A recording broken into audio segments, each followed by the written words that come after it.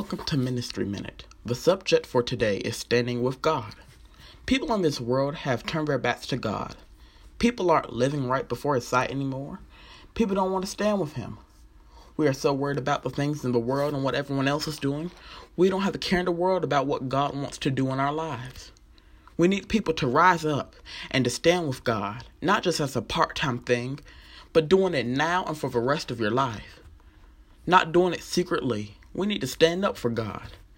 Don't be ashamed of Him. Jesus has done so much for us. Why don't we do something for Him?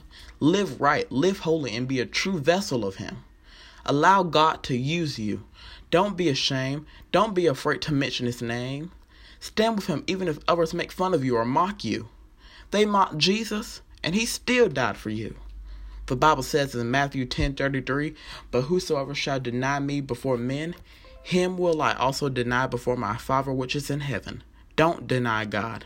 Don't reject Him. Stand with Him, for He died for you.